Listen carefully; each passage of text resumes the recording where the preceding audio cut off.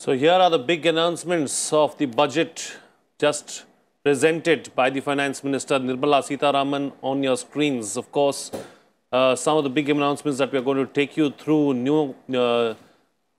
pneumococcal vaccine to be rolled out across the country. So vaccination budget for it has been mentioned in the budget itself. This is the first time that something like this has happened.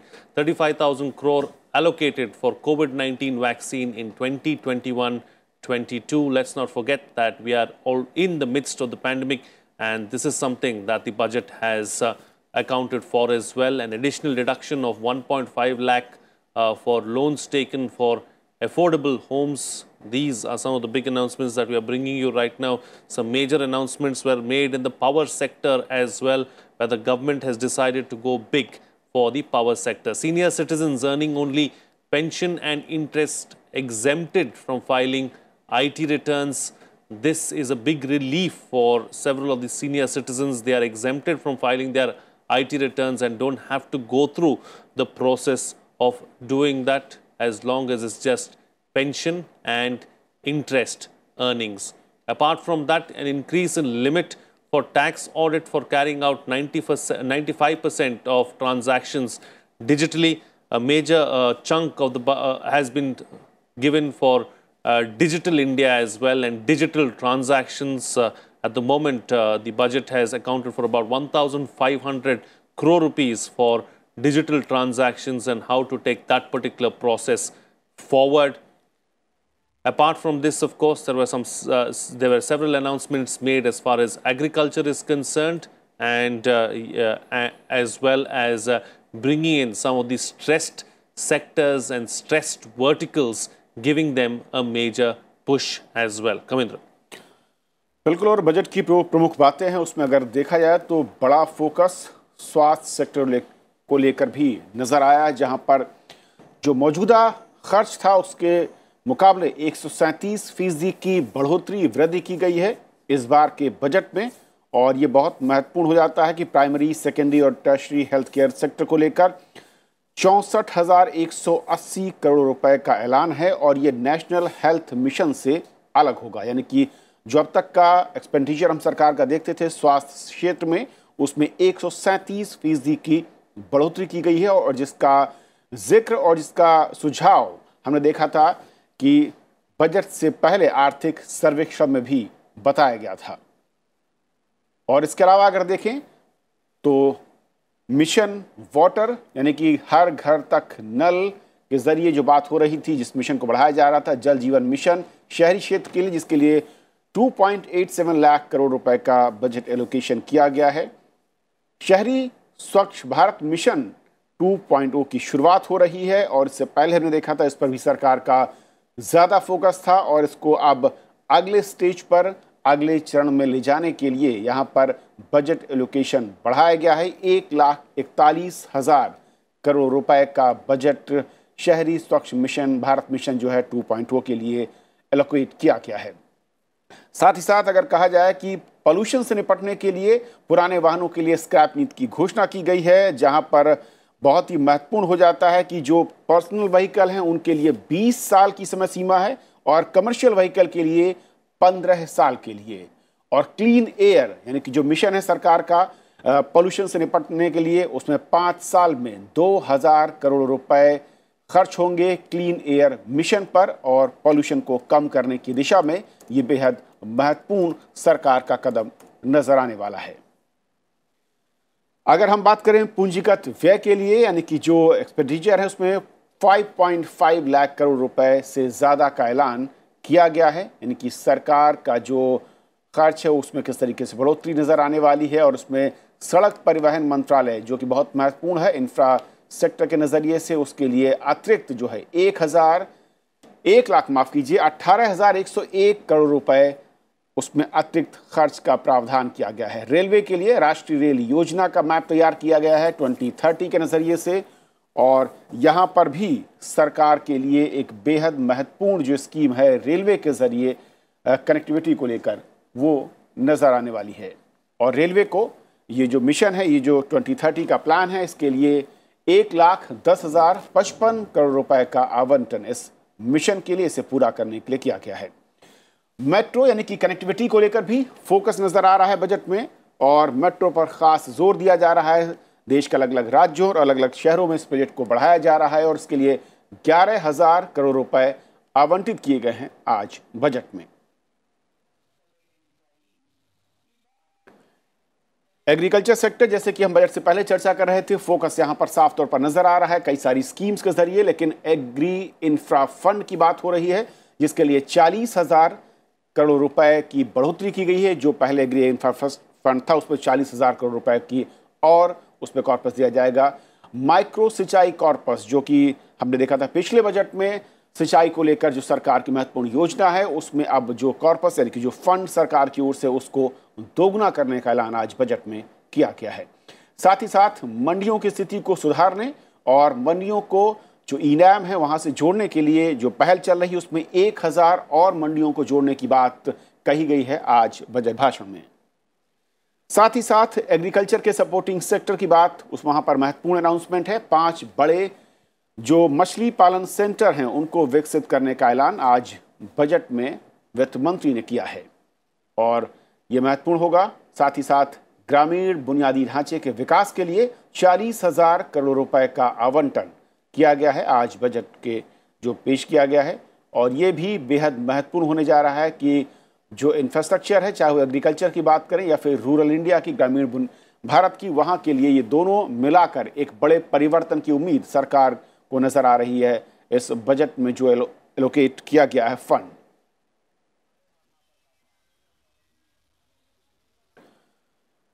तो जो महत्वपूर्ण announcement है उनको अगर हम देखें, vaccine जिसका जिक्र किया गया अपने बजट भाषण में, और साथ ही साथ ये भी कहा गया कि कुछ ही दिनों के अंदर 2 और नई वैक्सीन मिलेंगी और वैक्सीन के जरिए न सिर्फ देश में बल्कि अलग अलग जो पड़ोसी देश हैं वहां पर भी इसका इस्तेमाल करने के लिए भारत ने पहल की है, उन देशों को आमंत्रित किया है।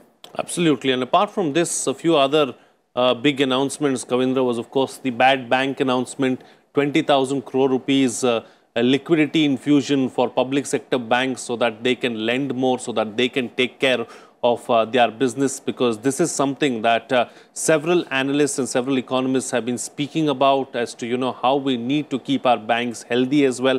And that is something that the finance minister has taken into consideration. This idea of separating the bad and the good as far as loans are concerned is something that the finance minister has taken into consideration, and that's why the announcement of the bad banks too. We are joined by our panelists to talk about the key highlights of the budgets. Mr. A.K. Bhattacharya of the Business Standard is with us right now on the program. Mr. Bhattacharya, the key highlights for you and the key takeaways. Finally, we've been discussing on several programs the idea of a bad bank. It finally makes its entry. It doesn't enter with the nomenclature of a bad bank. What they're talking about, if I understood the finance minister correctly, she's talking in terms of an asset liability mismatch kind of a thing. So one has to see the contours of the whole idea, how that new institution will come into play.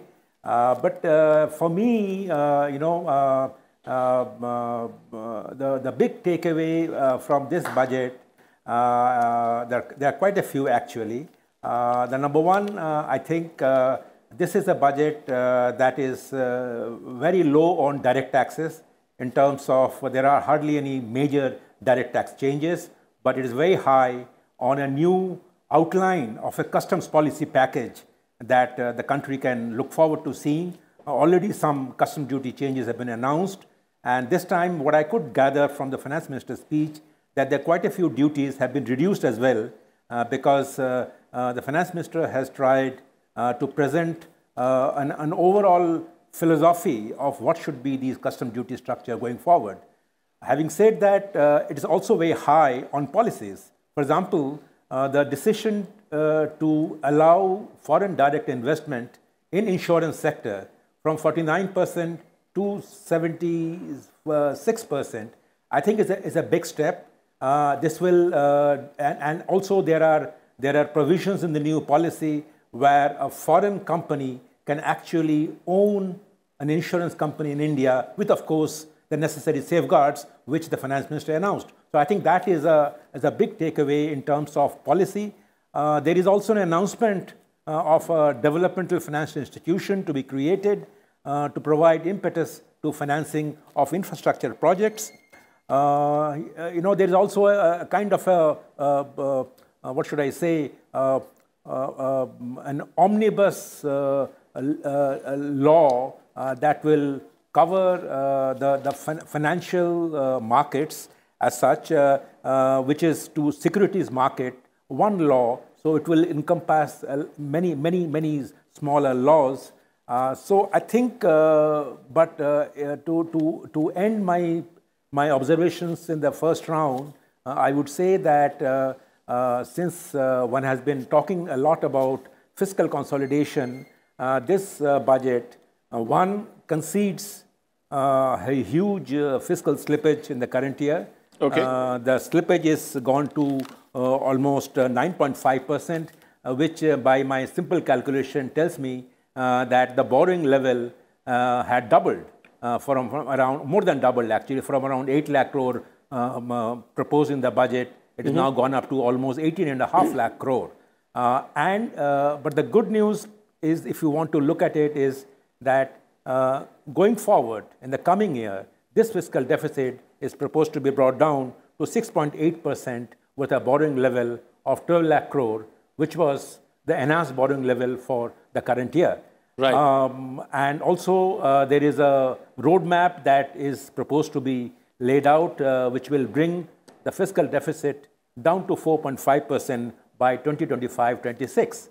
And of course, there is a subsidiary law that is being proposed on FRBM Act amendment.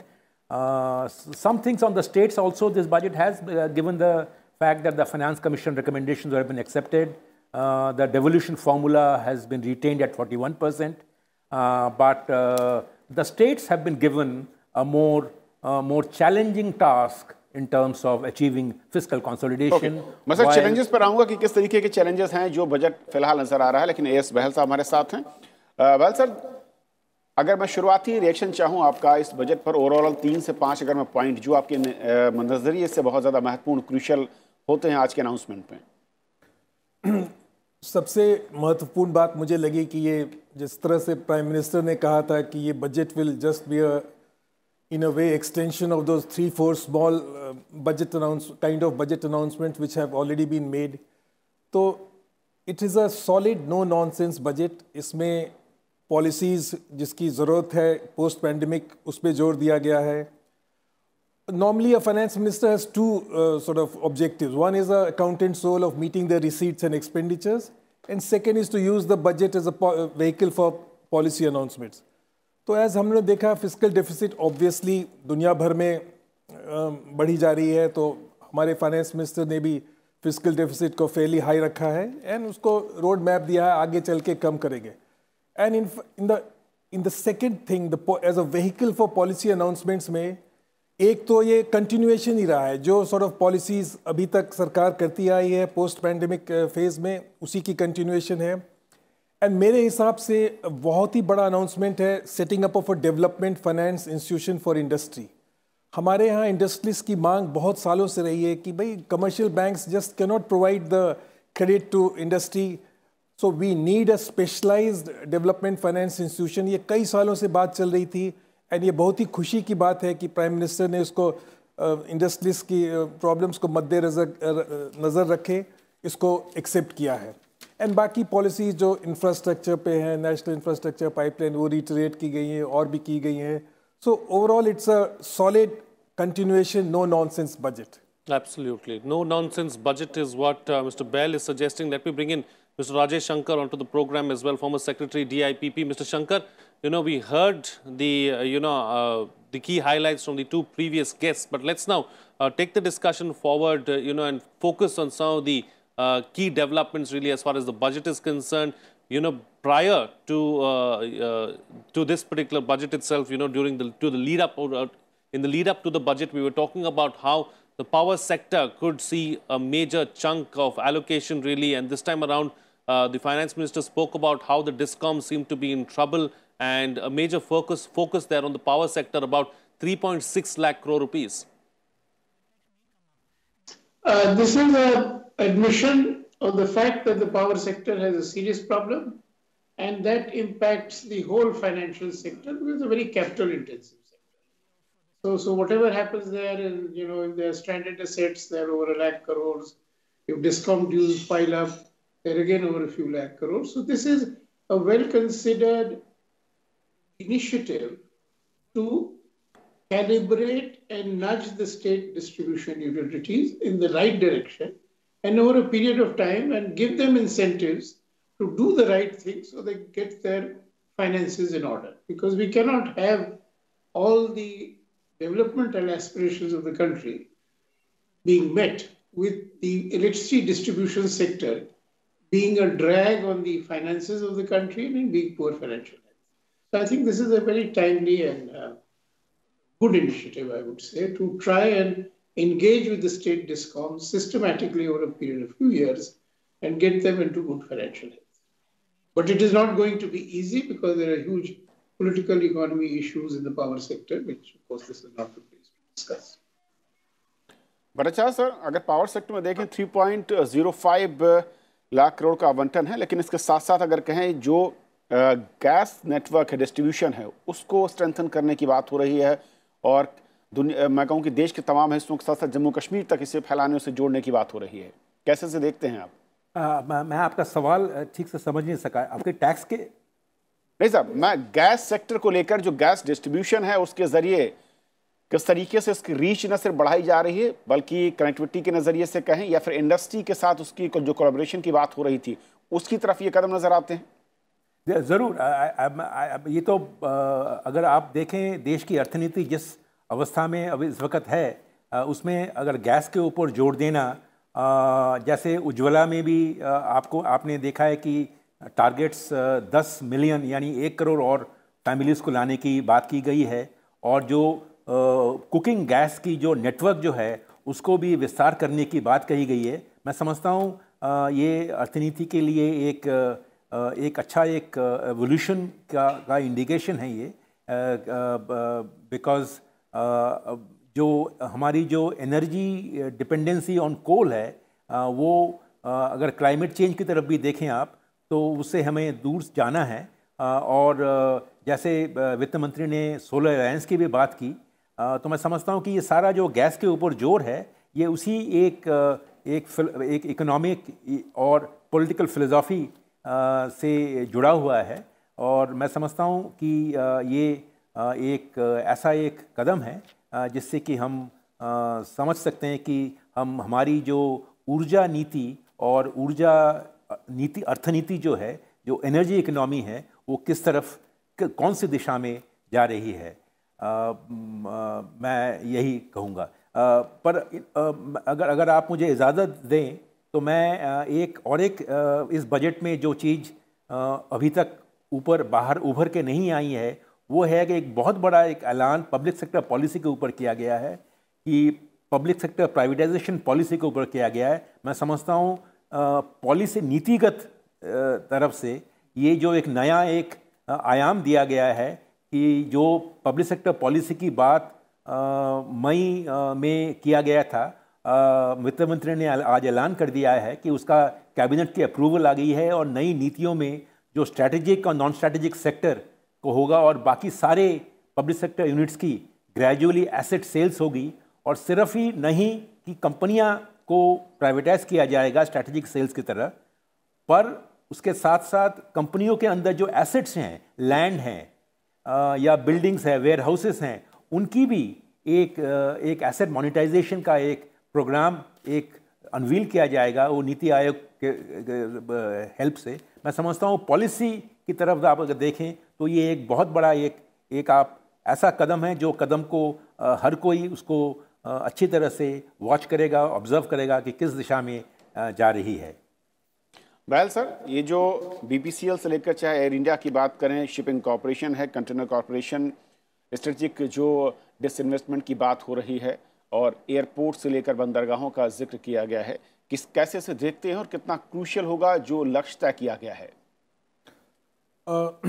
Infrastructure तो थोड़ी बहुत हमारी कमज़ोरी रही है, तो budget में जब एम्फसाइज किया जा रहा है कि पोर्ट्स को अब प्राइवेट सेक्टर से पब्लिक प्राइवेट पार्टनरशिप में डेवलप करेंगे, और भी नेशनल इंफ्रास्ट्रक्चर पाइपलाइन की जो बात हो रही है, ये तो बहुत ही इम्पोर्टेंट मुद्दे हैं एंड फाइनेंस मिनिस्टर ने इनको लेकर के इसको और आगे बढ़ाने की कोशिश की है। ये बहुत ही अच्छी बात है। एंड इंफ्रास्ट्रक्चर तो वी ऑल नो हमारे बिल्कुल वो तो बेडरॉक है, एंड इकोनॉमी में डिमांड वगैरह बढ़ाने के लिए भी इंफ्रास्ट्रक्चर पे जो हम लोग जोर दे रहे हैं, ports, roads and national infrastructure pipeline, इससे बैकवर्ड एंड फॉरवर्ड लिंकेजेस से करीब 22 इंडस्ट्रीज और ग्रोथ होती है, सीमेंट, स्टील वगैरह, एंड इससे फिर ग्राहक के हाथ में पैसा भी जाता है। तो both firstly the supply side and दूसरा डिमांड साइड को भी इससे बूस्ट मिलेगा। तो इंफ्रास्ट्रक्चर पे जो एम्फेसिस है ये बहुत ही अच्छी बात है, मैं कहूँगा। अजय सर, पॉलिसी लेवल पर और जो टारगेट जिस तरीके से नज़र आ रहे हैं और जो दायरा बढ़ाया गया है कंपनियों को लेकर इन्वेस्टमेंट और स्ट्रेटेजिक, मैं कहूँ जो रणनीतिक तरीके से अगर देखा जाए इस माहौल में, इसे कैसे देखें और इसके जो आउटपुट हैं वो कितने ज़्यादा उम्मीदों से भरे होंगे? इसमें जो ध्यान देने की बात है कि एक नीति के क्षेत्र में जो दिशा परिवर्तन शुरू किया है सरकार ने, उसको इस बजट में और आगे ले जाया गया है। तो एक इंफ्रास्ट्रक्चर पाइपलाइन, 100 लाख करोड़ के प्रोजेक्ट्स का इम्प्लीमेंटेशन करने के लिए डेवलपमेंट फाइनेंशियल इंस्टीट्यूशन की आवश्यकता महसूस हो रही है। तो ये एक बहुत बड़ा कदम है, और वित्त मंत्री जी ने अपने वक्तव्य में बार बार कहा कि अब हम कैपिटल इन्वेस्टमेंट को बढ़ाने की कोशिश कर रहे हैं, और हमने किया भी। तो जो एक हमारी विकास की जो ड्राइवर्स थे, तो अभी तक हमारे देश में आर्थिक विकास का ड्राइवर कंजम्पशन था। अब सरकार मान रही है कि वो दौर गुजर चुका है, अब हमें इन्वेस्टमेंट लेड ग्रोथ चाहिए। और इन्वेस्टमेंट लेड ग्रोथ में ये जो 100 लाख करोड़ की जो इंफ्रास्ट्रक्चर पाइपलाइन है वो बड़ी आवश्यक है।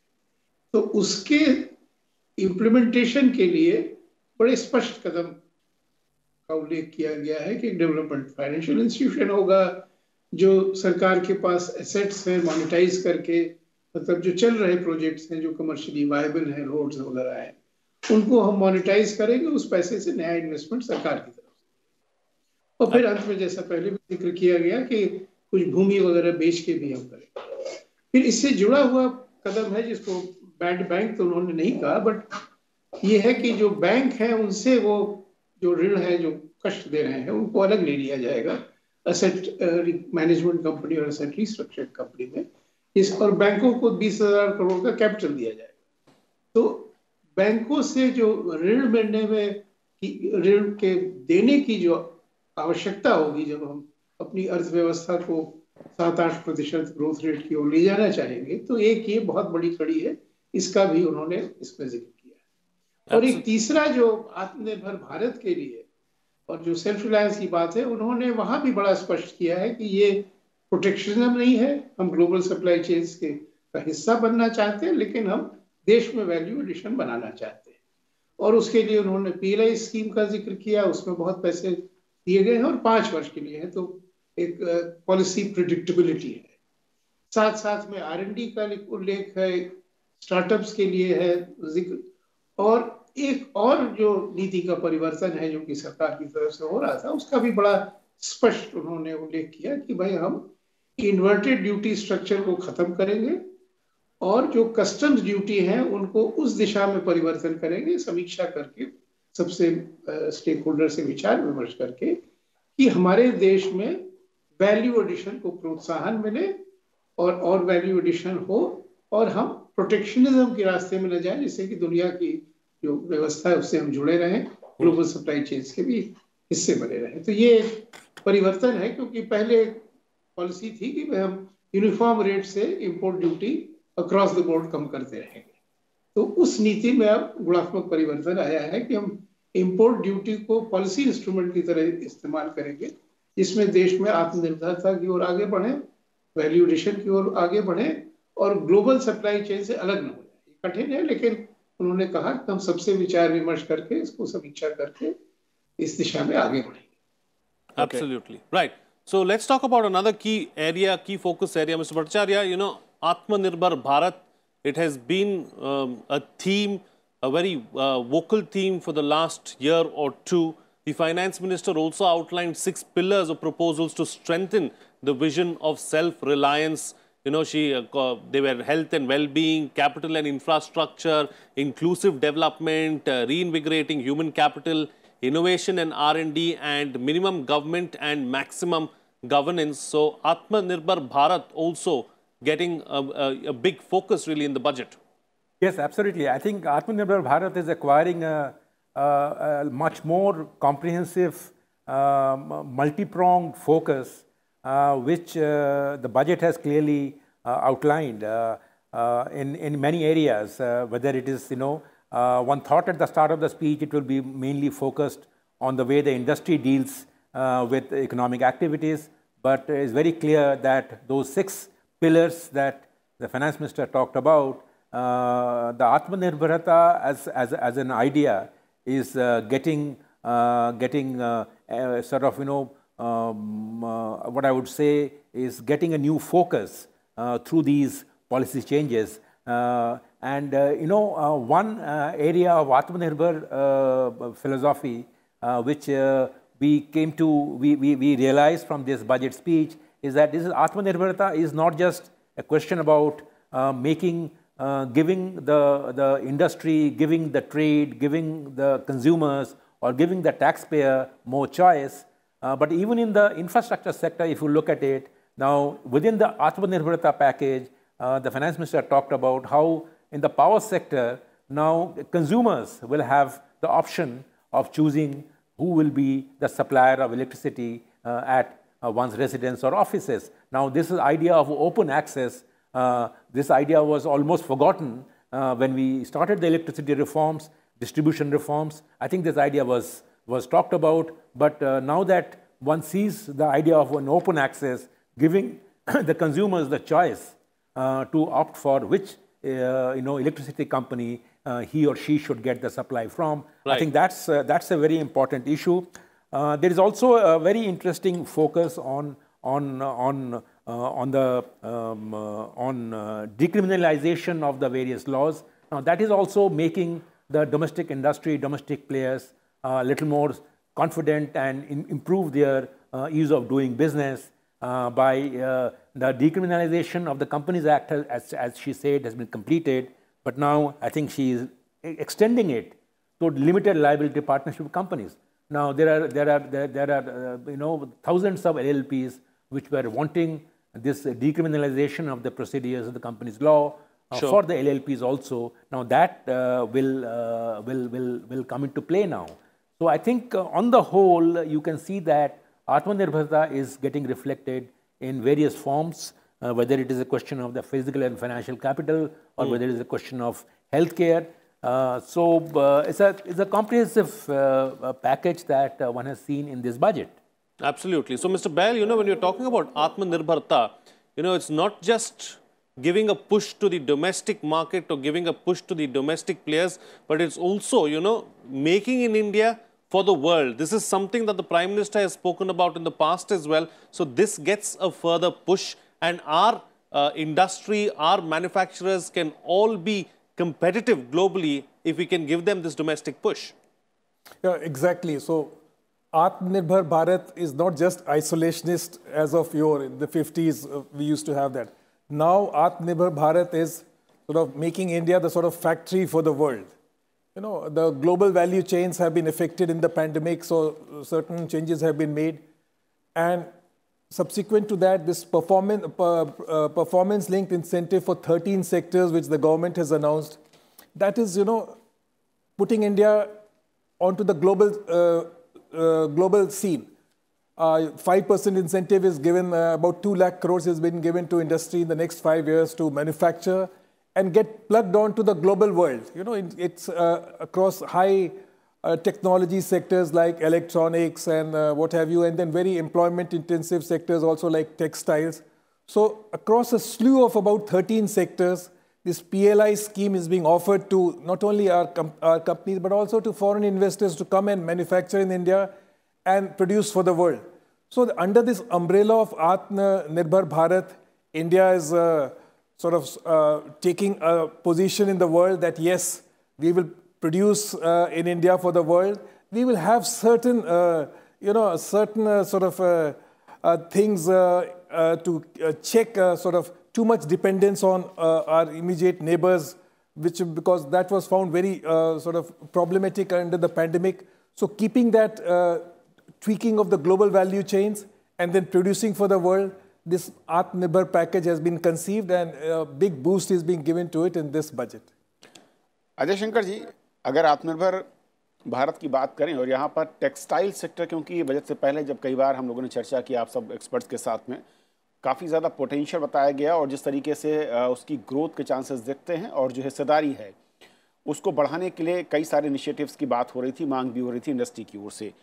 अब कहा जा रहा है कि टेक्सटाइल पार्क बनाने की बात हो रही है, जिसके ज़रिए एक्सपोर्ट बढ़ाने की बात हो गई और टेक्सटाइल में भी जो काफ़ी ज़्यादा वैरायटी है उसको प्रमोट करने के लिए इसमें कुछ टैक्सेस की बात हुई है और कुछ नए इनिशिएटिव्स की बात हुई है। इसे कैसे देखा जाए, न सिर्फ एक्सपोर्ट के नज़रिए से बल्कि एम्प्लॉयमेंट के नज़रिए से भी? नहीं, ये तो बहुत स्वागत करने वाला घोषणा हुई है कि बड़े टेक्सटाइल पार्क्स बनाए जाएंगे और ये भी इसके पीछे जो धारणा है वो भी समझने की जरूरत है कि बहुत वर्षों से सरकार का ये मानना था कि सब कुछ निजी क्षेत्र में ही अच्छा हो सकता है और पार्क वार्क भी टेक्सटाइल्स के निजी क्षेत्र में बनाए जाएं, कुछ बनाए भी गए। तो अब इस घोषणा से ये माना गया है कि निजी क्षेत्र के जो एफर्ट्स हैं उसको सप्लीमेंट करने के लिए अगर बड़े टेक्सटाइल पार्क सरकार बनाएगी तो वो स्केल होगा जिससे कि हम ग्लोबली कॉम्पिटिटिव हो सके। तो ये एक सोच में परिवर्तन है। और दूसरी अच्छी बात जो कही गई है और जो उसका उद्देश्य होना चाहिए कि हम तो फिनिश प्रोडक्ट गारमेंट्स एक्सपोर्ट करें और उसकी जो सप्लाई चेन है उसका एक्सपोर्ट हम कम करें। रॉ कॉटन का है, फाइबर का है, फैब्रिक का है, उसका एक्सपोर्ट कम करें और गारमेंट्स का एक्सपोर्ट पूरी तरह से करें।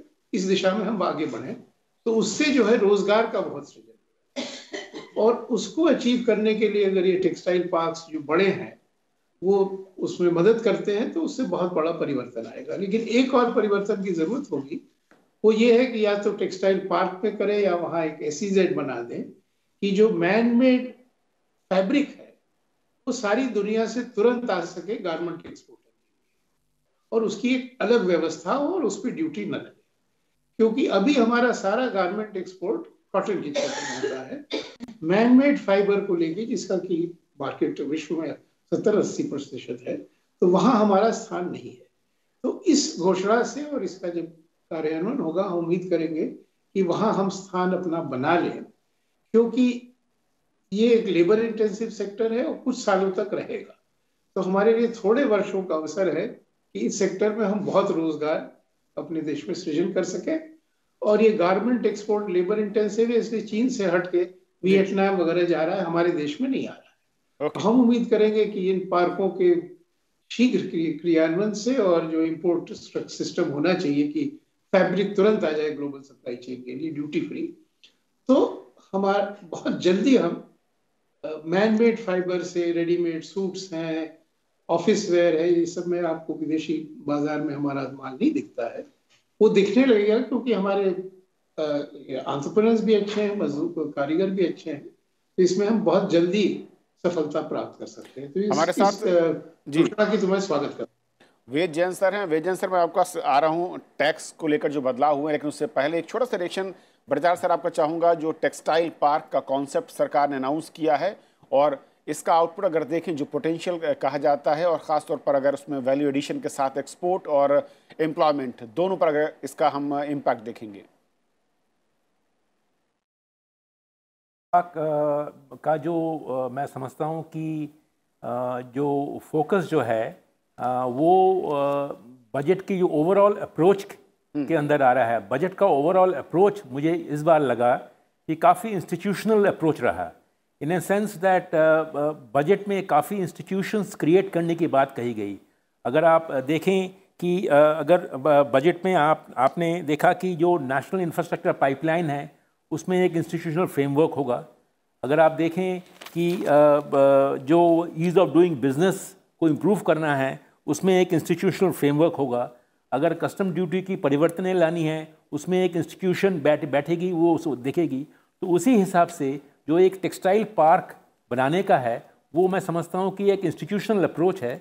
और इंस्टेड ऑफ कि जो टेक्सटाइल जो काफ़ी जॉब इंटेंसिव सेक्टर है और उसमें काफ़ी एक्सपोर्ट्स और उसके जो बेनिफिट्स जो आते हैं उसके वो अपस्ट्रीम और डाउनस्ट्रीम बेनिफिट्स बहुत ज़्यादा आएंगे। तो मैं समझता हूँ कि अगर ये फोकस टेक्सटाइल्स में आएगा थ्रू ए टेक्सटाइल पार्क, जहाँ पे स्पेसिफिक इंसेंटिव्स दी जाएंगी और स्पेसिफिक पैकेजेस होंगी जिसमें कि टेक्सटाइल बनाने वाले आकर वहाँ पे उनको सुविधा होगी। जो एडवांटेज पिछले कई सालों में जो बांग्लादेश और वियतनाम को चली गई है वो एडवांटेज को हम सिक्योर वापस अपने तरफ ला सकते हैं। और क्योंकि टेक्सटाइल से एक ऐसा सेक्टर है जहाँ पे जो काफ़ी इंक्लूसिव सेक्टर है, क्योंकि जो इनके एम्प्लॉयज़ जो हैं, वर्कर्स जो हैं, वो तरह तरह के तबके के लोग से आते हैं। तो मैं समझता हूँ ये मैन्युफैक्चरिंग, जॉब्स और एक वैल्यू एडेड एक्सपोर्ट्स, ये तीनों चीज़ों को एक इंस्टीट्यूशनल अप्रोच से हम देखने की मैं ये समझता हूँ। Right. All right. Let's listen in to what Rajiv Kumar, the Vice Chairman of Niti Aayog, had to say on the budget. Taking you there. जहाँ तक ये जो डर है लोगों का कि इससे इन्फ्लेशन बढ़ेगा, तो मैंने आज तक कोई बहुत अच्छा कोई इस तरह का कोई एनालिसिस नहीं देखी है जो कि ये दिखाए कि जो जब वित्तीय घाटा बढ़ता है तो उसके साथ में इन्फ्लेशन बढ़ जाता है। ऐसा नहीं होता है। ख़ासतौर से अगर आपका सप्लाई साइड मजबूत रहे और आपके एग्रीकल्चर प्रोडक्ट्स ठीक से आते रहे, उनकी सप्लाई बनी रहे, तो उसमें वित्तीय घाटे से बढ़ाने से ये बिल्कुल भी ऐसी कोई नेसेसरी इक्वेशन नहीं है कि अगर वो बढ़ गया तो इन्फ्लेशन बढ़ जाएगा। मुझे लगता है कि इन्फ्लेशन ब्याज दरों पे कोई प्रेशर होगा तो ब्याज दरें भी बढ़ सकती हैं। ब्याज दरें अब इतनी ज़्यादा लिक्विडिटी है इस समय अर्थव्यवस्था में। अगर आप डिपॉजिट्स की रेट ऑफ ग्रोथ देखें तो बेतहाशा है, बैंकों के पास बहुत पैसा है। इसीलिए आपने देखा होगा कि पिछले साल में भी जब सरकार ने अपना बोरोइंग बढ़ाई थी और शायद 12 लाख करोड़ उन्होंने कर दी थी, तभी भी बॉन्ड यील्ड्स बढ़ी नहीं।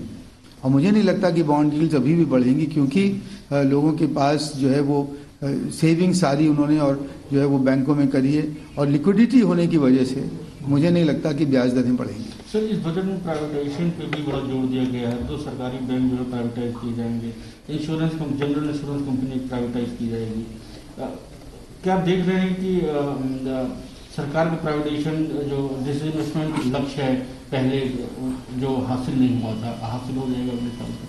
नहीं, मुझे पूरी उम्मीद है, बल्कि मैं कन्विंस्ड हूँ कि ये लक्ष्य हासिल होगा, क्योंकि इस बार कुछ नए कदम साथ में बताए गए हैं। पहली बार ये कहा गया है कि एसेट मोनेटाइजेशन की एक पाइपलाइन पहले से अनाउंस कर दी जाएगी और कर दी गई है, और उसके लिए एक डैशबोर्ड बनाया जाएगा। डैशबोर्ड का मतलब कि रियल टाइम डेटा उसमें आता रहेगा, और मतलब बिल्कुल अकाउंटेबिलिटी बन जाएगी कि हर महीने आपको पता लगेगा क्या एसेट मोनेटाइजेशन हुआ या नहीं। नीति आयोग के अध्यक्ष, There you have it, the Vice Chairman of Niti Aayog. They're speaking to the media. First reaction coming out after the budget, talking about how some of the aspects of the budget are going to ensure that we see the right kind of propulsion as far as the economic development in the country is concerned. Ved Jain is with us on the program. Let's quickly go across to him and find out, no real changes as far as direct taxes are concerned, but the government has spoken about ease of compliance, and that's going to be on the way. So, Ved Jain, how would you look at that?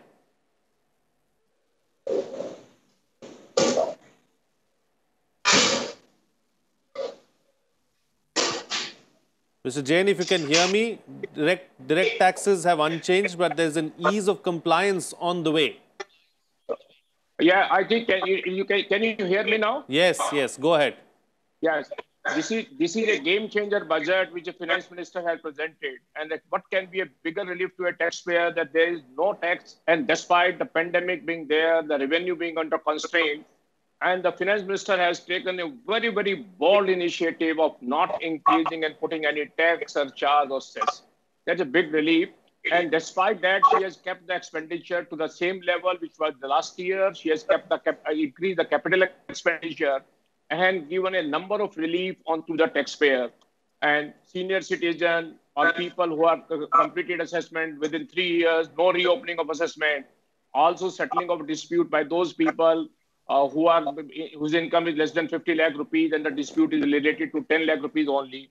So there are a number of incentive which has been given to the taxpayer, and that's why I say, as you may see, the capital market and the taxpayer and all economists are gaga about this budget. This will be a very, very big game changer, big boost to infrastructure, everything. So every taxpayer will be encouraged and will be earning more income, contributing more by way of taxes on the more income, not by way of higher rate. That's a very, very big change I can see on that part. And that's a game.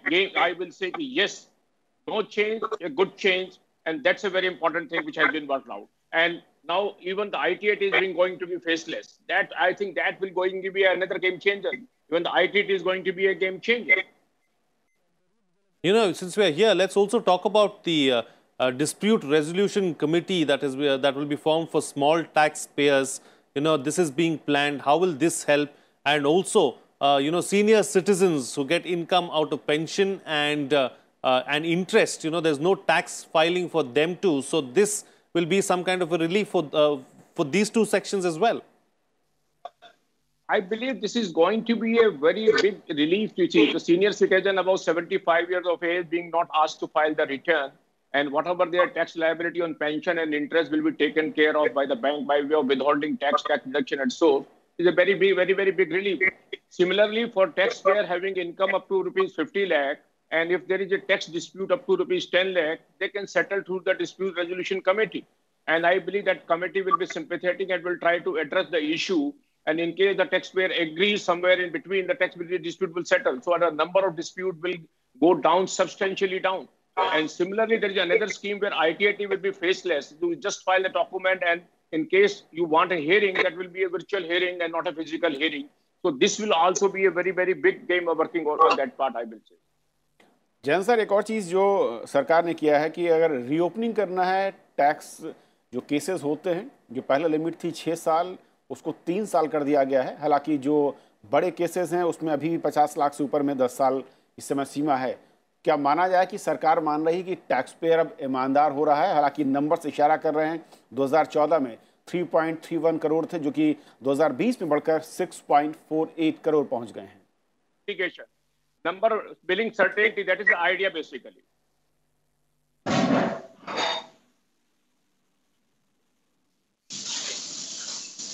Ved sir, आपको आवाज मिल रही है? चल, मैं लौटता हूं आपके पास। Ajay Shankar sir, tax payer एक बड़ा, मैं कहूं कि चैलेंज रहा है सरकारों के सामने कि बहुत सारे नंबर्स होते हैं और कई बार इस तरह के आंकड़े आते हैं कि साल में जितनी गाड़ियां बिक जाती हैं उसका 1/3 लोग टैक्स पे करने वाली संख्या होती है, लेकिन संख्या अब काफ़ी ज़्यादा बढ़ती दिख रही है। 3.31 करोड़ 2014 में थे और जो कि करीब करीब डबल दिख रहे हैं 2020 में 6.48 करोड़। कैसे से देखते हैं? और शायद इसीलिए जो बर्डन है सरकार ने वो टैक्स पेयर पर नहीं डाला है, बढ़ाया नहीं है। एक तो ये बहुत सराहनीय फैसला रहा कि हम टैक्सेस नहीं बढ़ाएंगे, क्योंकि अर्थव्यवस्था को हम एक तीव्र गति की दिशा में ले जाना चाहते हैं। और जो दूसरी बात है जिसकी ओर मैं ध्यान आकर्षित करना चाहूंगा कि जब ये कोविड शुरू हुआ था तो बहुत लोग कह रहे थे कि फिस्कल स्टिमुलस की जरूरत है। तो जो आंकड़े वित्त मंत्री जी ने आज दिए उससे ये स्पष्ट होता है कि इस वित्तीय वर्ष में जितना बजट में उन्होंने प्रावधान किया था उससे अधिक करीब 2-3 लाख करोड़ खर्च किया है, और फिस्कल डेफिसिट वो 9% तक जा रही है, 9, 9.5, जबकि विशेषज्ञ कहते थे 7, 7.5। तो एक स्टिमुलस सरकार धीरे धीरे देती रही है और इसी दिशा में वो अगले साल है। जहां तक टैक्सेस का सवाल है, हमारे देश में टैक्स टू जीडीपी रेशियो को बढ़ाने की आवश्यकता बहुत सालों से रही है, लेकिन ये हो नहीं पा रहा था। अब बहुत से कारण थे, लेकिन जब जीएसटी आया और उसको डिजिटल बनाया गया तो एक ये उम्मीद की जाती थी कि जो डिजिटल सिस्टम है और जो क्षमता आती है डिजिटल सिस्टम में, तो हम टैक्स इवेजन को पकड़ने की क्षमता हमें आ जाएगी। तो वित्त मंत्री जी ने इसका उल्लेख किया और कहा कि जो हमारे जीएसटी के कलेक्शंस हैं अब पिछले कुछ महीनों में बढ़ रहे हैं। और जो जनवरी के महीने का जो कलेक्शन है वो तो जो लोग अर्थव्यवस्था को देख रहे थे उनको भी लगेगा कि ये तो अधिक है, क्योंकि अर्थव्यवस्था में इतनी तीव्र गति से अभी तेजी नहीं आ रही है। इसका मतलब है कि टैक्स इवेजन कम हो रहा है, और अगर टैक्स इवेजन कम होता है तो जाहिर है कि जो सरकार को खर्च के लिए जरूरतें हैं वो पूरी हो सकती हैं बिना टैक्स रेट बढ़ाए। तो मेरा मानना है कि ये जो डिजिटल ट्रांसफॉर्मेशन हो रहा है टैक्स सिस्टम में और उसके एनफोर्समेंट में, उससे देश में टैक्स इवेजन धीरे धीरे घटेगा शुरू में, और फिर बाद में बहुत तेजी से घटेगा, क्योंकि जब आदमी को लगता है कि भाई मेरी चोरी पकड़ी जाएगी तो वो चोरी नहीं करता है। तो ये तेज गति से घटेगी और टैक्स का इंसिडेंस है तेजी से बढ़ेगा। और दूसरा कारण मैं ये मानता हूं कि जब अर्थव्यवस्था की गति बढ़ेगी, इन्वेस्टमेंट बढ़ेगा, कंजम्पशन बढ़ेगा, तो टैक्स रेट अपने आप बहुत बढ़ता है। लोग मानते रहे कि अगर जीडीपी का ग्रोथ रेट 1% और बढ़ा तो टैक्स कलेक्शन करीब 1.5% बढ़ता है। तो अब आगे वाले समय में देखना है कि क्या नंबर्स आते हैं। तो मेरा मानना है कि अगर सिस्टमैटिकली जैसे काम हो रहा है होता रहे तो टैक्स कंप्लायंस देश में बढ़ने लगेगा और टैक्स टू जीडीपी रेशियो बढ़ने लगेगा। ओके बैल सर, टैक्स जो पेयर की नंबर्स हैं वो डबल होते दिख रहे हैं, क्या उसके चलते हम ये कहें कि सरकार ने ये तय किया कि अब बोझ कम डाला जाए, और जैसे कि उम्मीद की जा रही थी और सभी एक्सपर्ट ये कह रहे थे कि शायद कोई टैक्स इस बार बर्डन बढ़ेगा कोविड के चलते, जिस तरीके से सरकार के पास एल्बो रूम काफ़ी कम है, लेकिन उससे उलट जो हम देख रहे हैं कि इस बजट में जो अनाउंसमेंट किया गया है, ये तो बड़ी इंडस्ट्री और पर्सनल लोगों की तरफ से भी बड़ी अच्छी बात है कि टैक्स रेट्स बढ़ाए नहीं गए हैं।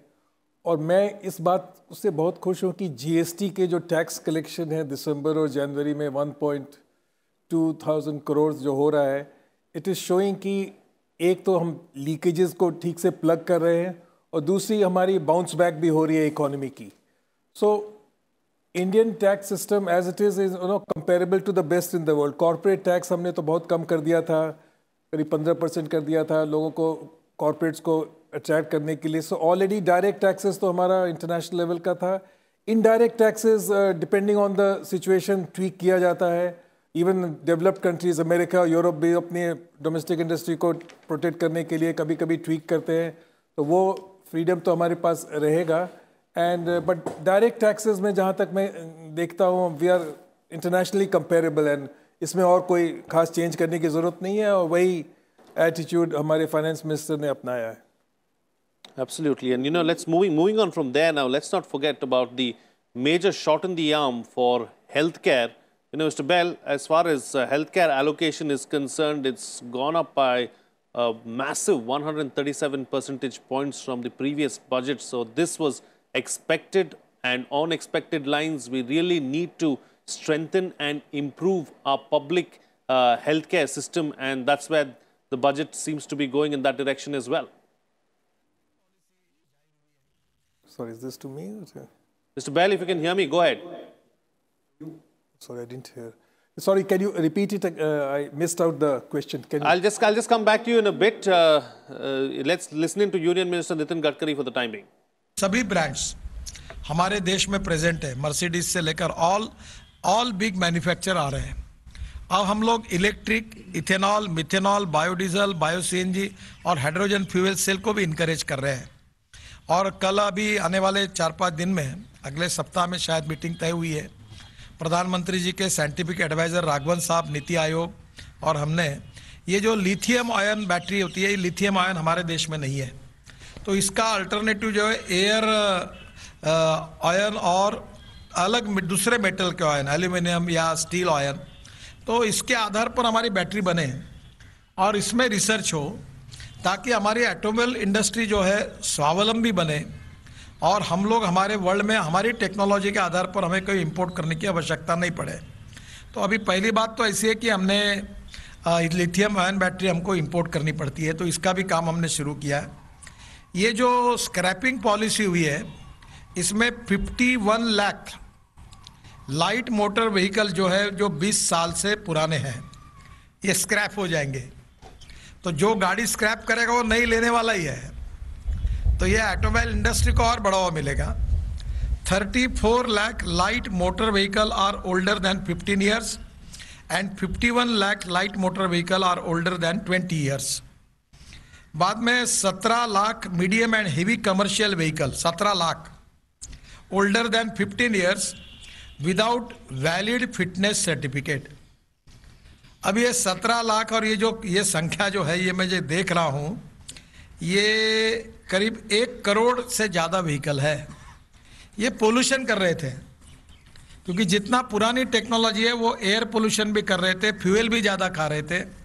तो अब ये और other older vehicle pollute 10 to 12 times more than fit vehicle, यानी 10 से 12 गुना ज़्यादा पोल्यूशन कर रहे थे. तो पहली बात तो ऐसे कि reduce population of old and defective vehicles on road, ये पहला एडवांटेज में पोल्यूशन कम होगा. दूसरा एडवांटेज 25 से 30% reduction in vehicular air pollutants, इसमें इसकी कमी होगी. तीसरी बात improved road safety, newer vehicle meet road safety standards because of improved material and vehicle technology. इसमें फ़ायदा ये होगा कि जो स्क्रैपिंग होगा तो स्टील, रबर, एल्यूमिनियम, कॉपर जो वेस्ट निकलेगा, अभी हम लोग कॉपर इंपोर्ट कर रहे हैं, एल्यूमिनियम इंपोर्ट कर रहे हैं. और मैं आपको पहले बता चुका हूँ कि हमने हमारे पोर्ट का, मैं जब मंत्री था तो ये इसी के लिए 18 मीटर ड्राफ्ट बढ़ा है. तो दुनिया का भंगार 2 लाख टन के शिप में अपने यहाँ आया, वो बहुत सस्ता आएगा, थ्रोइंग प्राइस पे आएगा. और फिर उससे हम लोग सेग्रीगेट करेंगे मेटल को, एल्यूमिनियम, कॉपर, प्लास्टिक, रबर, और फिर उसका रिसाइकलिंग करेंगे. तो जो स्पेयर पार्ट्स 100 रुपये में मिलता था वो 60 रुपये या 65 रुपये में बनेगा. तो वर्ल्ड के कंपटीशन में हम लोग सबसे सस्ते होंगे और इसलिए ये इंडस्ट्री हमारे यहाँ बढ़ेगी. इसमें मटेरियल, इसके कारण फ्यूल इफिशिएंसी बढ़ेगी. मैं जब कॉलेज में था तो स्कूटर मैंने खरीदी की थी, तब 32 किलोमीटर इन्हें अच्छा एवरेज समझ रहा था. मैं बजाज की स्कूटर मैंने ली थी और कहता था कि मेरी स्कूटर का एवरेज 32 है. अभी जो बाइक आप यूज़ कर रहे हैं वो 80 किलोमीटर तक गई है. तो इसका मतलब ये जो पुराने सब जाएंगे और नए आएंगे, तो इसमें जो इम्पोर्ट है 8 लाख करोड़ का, वो भी कम होगा, पोल्यूशन भी कम होगा, फ्यूल इफिशियंसी बढ़ेगी. और लाइट वेट व्हीकल है, इसमें टेक्नोलॉजी बदली हुई है. Reduce fuel consumption and foreign का जो अपना फॉरेन डॉलर में जो फॉरेन का अपना ये डॉलर है वो इसमें बचेगा. Newer heavy commercial vehicle are 3 to 6% more fuel efficient. Crash norms, अभी मैंने ट्रांसपोर्ट मंत्री होने के नाते एयर बैग्स को भी मैंडेटरी किया है. तो ये मुझे लगता है ये सब फायदा होगा. इससे करीब 10,000 करोड़ की नई इन्वेस्टमेंट आएगी और करीब 50,000 नए जॉब क्रिएट होंगे ये स्क्रैपिंग पॉलिसी के कारण. Timely fitness check, emission norms and operational conditions of vehicles through automated monitoring system. अब देश में हम ये सिस्टम बड़े प्रमाण पर खड़े कर रहे हैं ड्राइविंग ट्रेनिंग सेंटर के साथ. End of life criteria under the policy would be beneficial to remove most unfit defective vehicles. Availability of low cost raw material for scrapping industry, ये मैंने आपको बताया. तो स्क्रैपिंग पॉलिसी बहुत दिनों से थी, वो इसमें आई है. और आज मैंने बेनिफिट आपको बताया. मैं आज से 15 दिन के अंदर, क्योंकि वित्त मंत्री जी ने हमारे को अधिकार दिया है, मैं स्क्रैपिंग पॉलिसी डिक्लेयर करने का काम करूंगा. ये जो विशेष रूप से हमारी भारतमाला परियोजना जो है उसमें 24,800 किलोमीटर हमने लेंथ ली थी और उसमें से 10,206 किलोमीटर जो है ऑलरेडी अंडर इम्प्लीमेंटेशन है और कुछ पूरी भी हुई है. तो निश्चित रूप से अभी NHI की लेंथ है टोटल 1,36,521 किलोमीटर. और ये अलग अलग प्रकार के इसमें बिहार का पैकेज है, जम्मू कश्मीर का पैकेजेस है, बाकी भी इसमें भारतमाला परियोजना में ली गई है.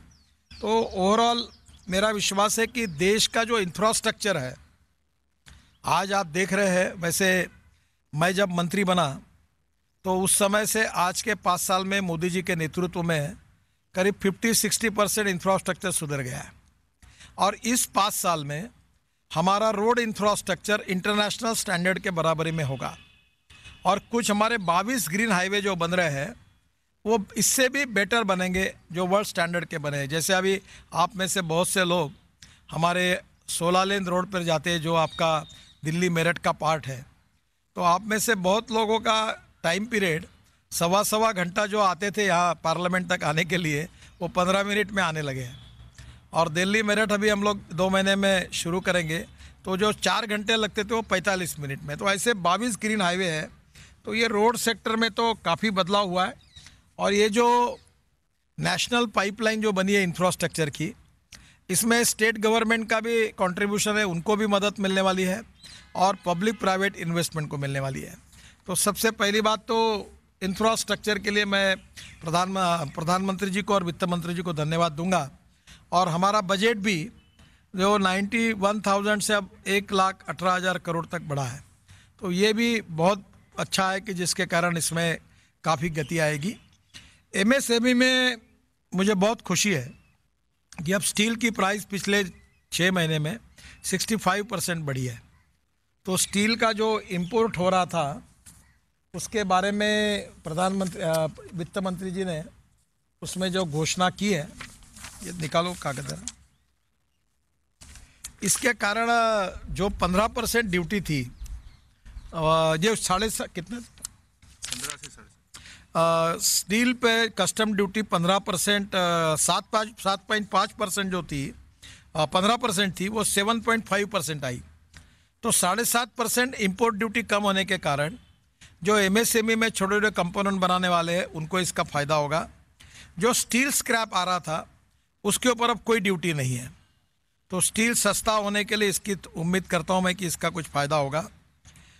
ADD and CVD on certain steel products, ये भी no ADD and CVD on certain steel product. Copper scrap पे ड्यूटी जो थी वो 2.5% ड्यूटी फ्रॉम 5% से 2.5% आई, तो वो भी एमएसएमई को फ़ायदा होगा।